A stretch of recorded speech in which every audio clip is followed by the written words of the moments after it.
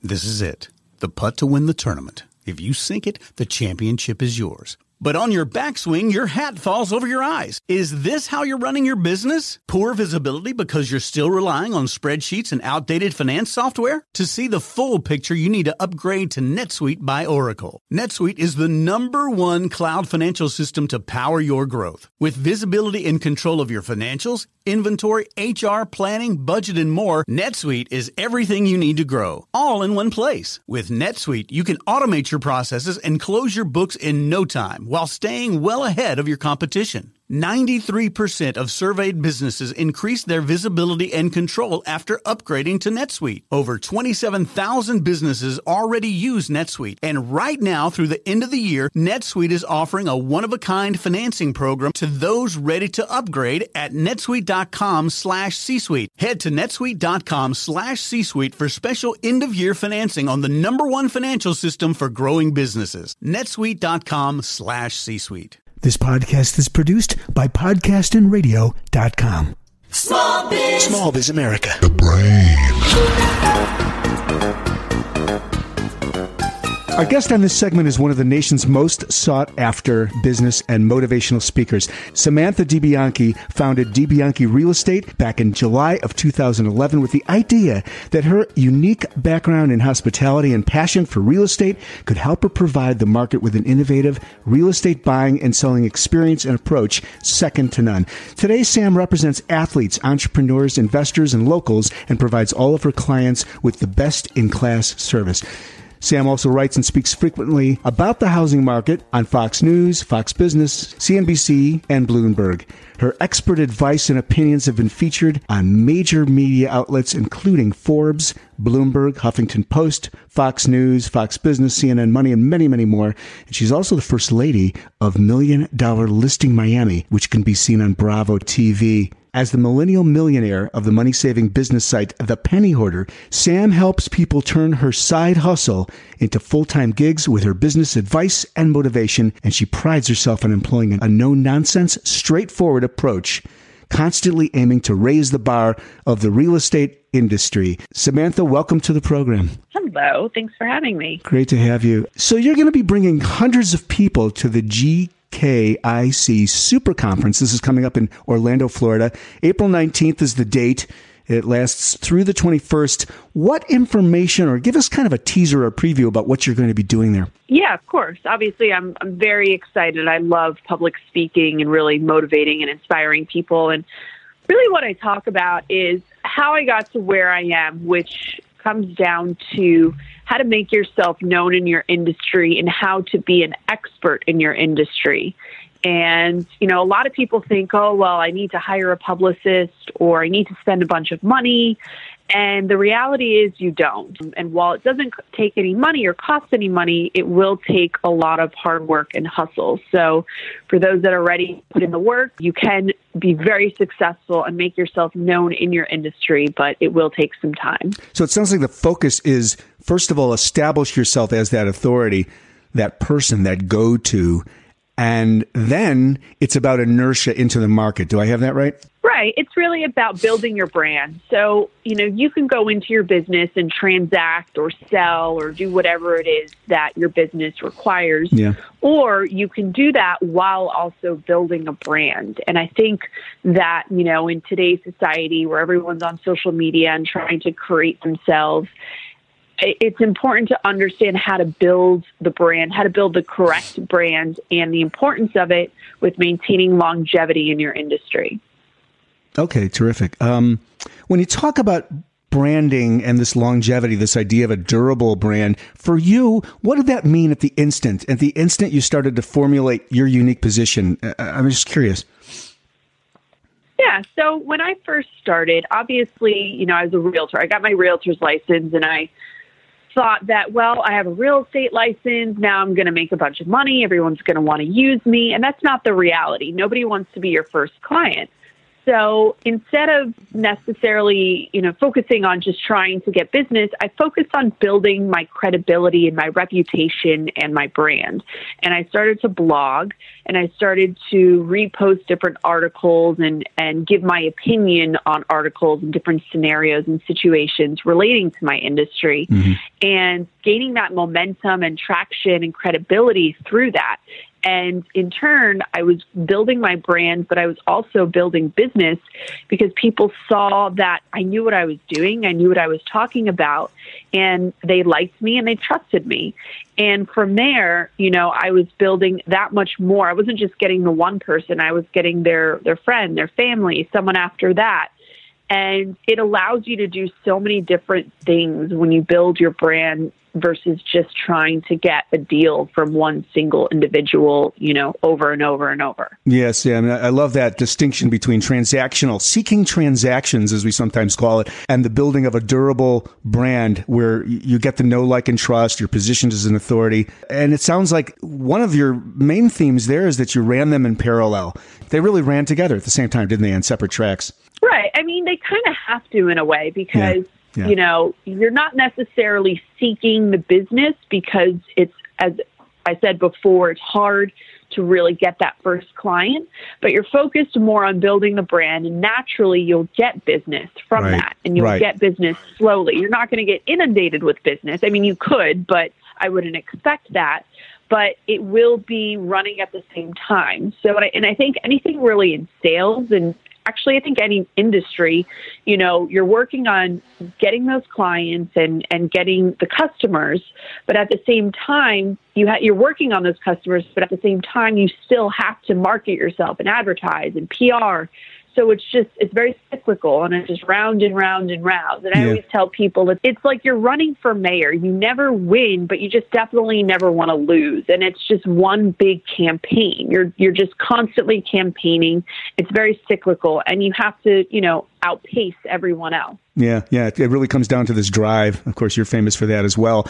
How would you explain the development of your media presence? This might be something that's curious to our listeners. Okay, you're out there, you're blogging, you're writing, you're doing interviews where you can. I mean, how did that piece of your career or that track of your brand building occur? Were you discovered? Tell us a little bit about how that happened. No. So, the fun thing about PR is that anyone can do it. However, you need to know how to present yourself, and you do need to know about your industry. You can't there's only the fake it till you make it concept can only go so far because you need to be intelligent. And you need to be able to speak about what you do in your craft. So, there's a bunch of different websites. One of them is Haro, HARO.com, and it tells you where all of these different writers, podcasts, different television networks, and they need people to interview about certain topics, and it displays all of the topics. So I was always doing that and saying, hey, I can speak about this, I can write about this, I can be, the person you're interviewing. And there's just so much stuff out there. In addition to that, people always look for content. And, a fun story is there's a big, local newspaper. It's called the Sun Sentinel that is in South Florida. And I noticed in their Sunday section, their Sunday real estate section, they never had a real estate writer. And that's, it's the biggest section of the week. Sunday open house section is what they called it. Wow. And there were, 50 or 100 different real estate agents that would advertise and have their picture, but there was never any actual content and art. So I reached out to the editor because, again, everything is public. You could see who the editor is, and you can go on LinkedIn, or generally it also says in the newspaper what their email is. And I said, hey, I'd love to write an article for you guys. And they said, well, it sounds like a great idea. We definitely could use it, but we need to reach out to all of the people that advertise with us first, because I wasn't advertising with them because I didn't have the money to spend. Interesting. And they reached out to, 50 to 100 people. They came back to me about a few days later and they said, okay, you have the column. And I said, really? I was surprised because I figured, at least one person would want to write this of 500 words. You get a half a page, 500 words, your picture, your information, and you're positioned as an expert. And he said to me, he's like, Sam, I called every single one of them and none of them wanted to put in the work. They just would rather pay to have their picture there and not put in 500 words. So that's how I got that. And there's so many opportunities like that around. Needless to say, I did not get paid for that, which is fine. But positioning yourself like that, nothing can buy something like that. So, there's a lot of that out there. It's just a matter of hunting down for it, seeking it out, and making it happen. But It definitely pays off. Yeah, absolutely. It's not about taking cash for that type of transaction, providing content. It's such a brilliant trade. And the others that pay for the advertising, no doubt they were busy with the business of the business, but lost sight of the fact that they really do need to generate content in order to keep themselves in motion in terms of in a growth stage of their business. And that's the piece that you did differently. You were just authentically curious and driven to be everywhere you could be. And you saw this opportunity and you pursued it. It's so beautiful.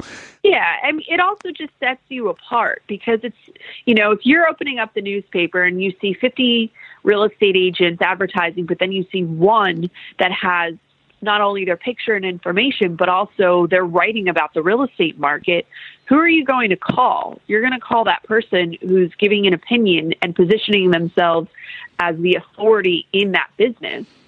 So, it's just kind of mind-boggling how nobody else wanted to do that. Yeah, as you tell that story, I just wonder, it'd be interesting to see faces in the audience as you tell this story. It was just really pure drive in you. Plus, your stuff, and you really are an expert. So you had the content to back it up, and you have the skills to write. Not everybody that can transact in real estate can write an article. Let's face it. That's uniquely your space, and you've claimed it. So I love that. I love that story. We're visiting with Sam DeBianchi. She is the founder of DeBianchi Real Estate, located in South Florida, but worldwide, everywhere on a lot of media outlets all over the place. And we're talking about a range of subjects around a business that she speaks about. By the way, you'll be speaking at the GKIC Super Conference in Orlando, Florida, April 19th through the 21st. For those listening in the long tail, you can find Sam and the work that she does at www.DeBianchi.com. But my blogs and kind of more business-focused website is samdebianchi.com. samdebianchi.com. That's DeBianchi. So you're also an expert in business building. Let's talk a little bit about that. Do you have ideas or tips or inspiration that when you speak, for example, for other entrepreneurs, let's say if they're in the startup phase of a business or the growth phase, and we've hit some of this already in the context of your story, but anything else to add there in terms of the startup stage or the growth stage? Of my personal business or of my business with growing other agents? Well, I'll just, we'll edit this out, but Melanie says, what tips can you give to other entrepreneurs and small business owners out there to help them start and grow their business? So that was sort of the origin of this. So I was just going to see if there's anything else you want to add in terms of when you speak to people. So. Sure. I think what's important for people to know that's easier said than done is to not fear failure and to know that you're going to make mistakes. You're going to lose money. And I remember, when I first started growing my company and I'm thinking I'm spending all of this money, it stresses you out. You don't know if you're going to make the money back or what's going to happen. But if you spend the money in the right places and, just as I said before with writing that column, which that wasn't money, but that was time, you will see a return and you will see that payoff. And sometimes, you'll see months and months and months of just nothing. You're not getting any clients. You're not seeing any money come in, but you have to maintain persistence and patience and just know that with persistence and patience, it does come around because people do notice hard work. People do notice when you're very good at what you do. It's all about timing.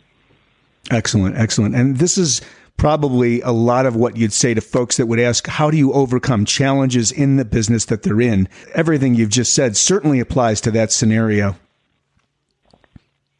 Yeah. How do you overcome challenges in your business? You really have to analyze, okay, what could I have done better?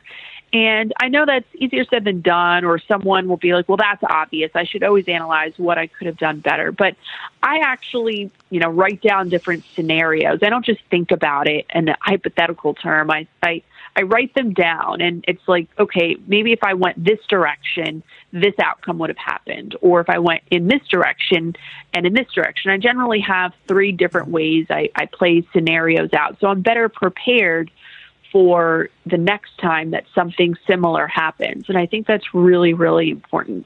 I think something else that's important is, especially in businesses that have, 5, 10, 15 plus people or larger companies, you need to really put people in positions that they excel in. So, sometimes you bring on staff or employees that are awesome people, but they're just not good at the tasks that you put them in. And you're like, well, should I let them go or should I keep them? I feel bad because they're nice. And what I always try to do for my assistant, for example, I inundate him with a lot of things, especially in the beginning. I really inundated him. And I from there figured out what he's good at and what he likes. Because if you give someone what they're good at and what they enjoy doing, they'll generally produce a great product or a great return for you. And, just because they can't do everything well all the time, that doesn't mean they're not good for the company. So that way I know where the voids are in my company. I know my assistant can do X, Y, and Z, but I will need to find someone who can do A, B, and C. And, really analyzing that. Sometimes people bring people on into their company and then they never look back. They never analyze anything. And they just hope for the best. And that's just not how to build a solid company. Yeah, the other thing, Sam, that you point to there is it's not necessarily binary, good or bad, 0 or 1. There's a dynamic there. There's a sort of interplay between what they're good at, the total need of the company, and being able to pivot what you thought they may be good at and move into filling that role with someone else. I mean, you're describing almost this dynamic sort of ecosystem that you create, and it's on the fly, and you're willing to be creative with it. And that makes the people around you happier, more fulfilled in their jobs, and it just creates a better organization all the way around, which ultimately flows back to your customer. And real estate is not an easy business, as most of us gather from the outside looking in. So great tips, great insights from Sam DeBianchi today. Sam, thanks so much. Great to be with you. The website, samdebianchi.com, and that's DeBianchi. Also want to mention she is speaking at this conference, the GKIC Super Conference in Orlando, which starts April 19th through the 21st. And that website, gkicsupercon.com. Sam, thanks so much for spending time with us this morning. Yes, thank you so much for having me. Small Biz America. This podcast is a part of the C-Suite Radio Network. For more top business podcasts, visit c-suiteradio.com.